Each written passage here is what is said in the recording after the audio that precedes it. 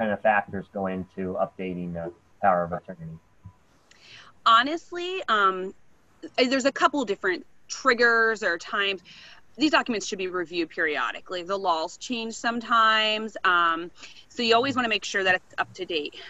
But honestly, as we enter our second half of life, you should always be working with an elder law firm. And I'm not talking about your real estate attorney or your divorce attorney that says they do elder law.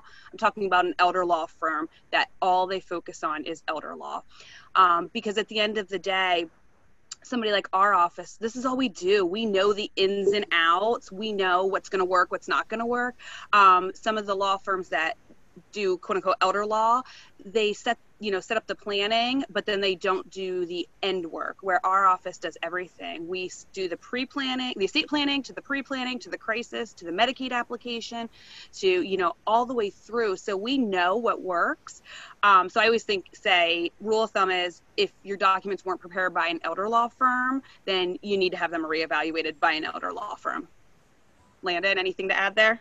Yep, and that's a great way of thinking about it, because of course sometimes these can be thick with legal language, so it can be mind-boggling to really dive deep into there. But one simple way to know at least one clear rule, which there aren't many in law, is that there was a law change dealing with financial powers of attorney in 2015, and it did not invalidate powers of attorney that were older than that. They're grandfathered in, but I've had many clients that have received issues from banks or financial institutions that, if it's a 2013 power of attorney, it doesn't look the same as they do now on the front.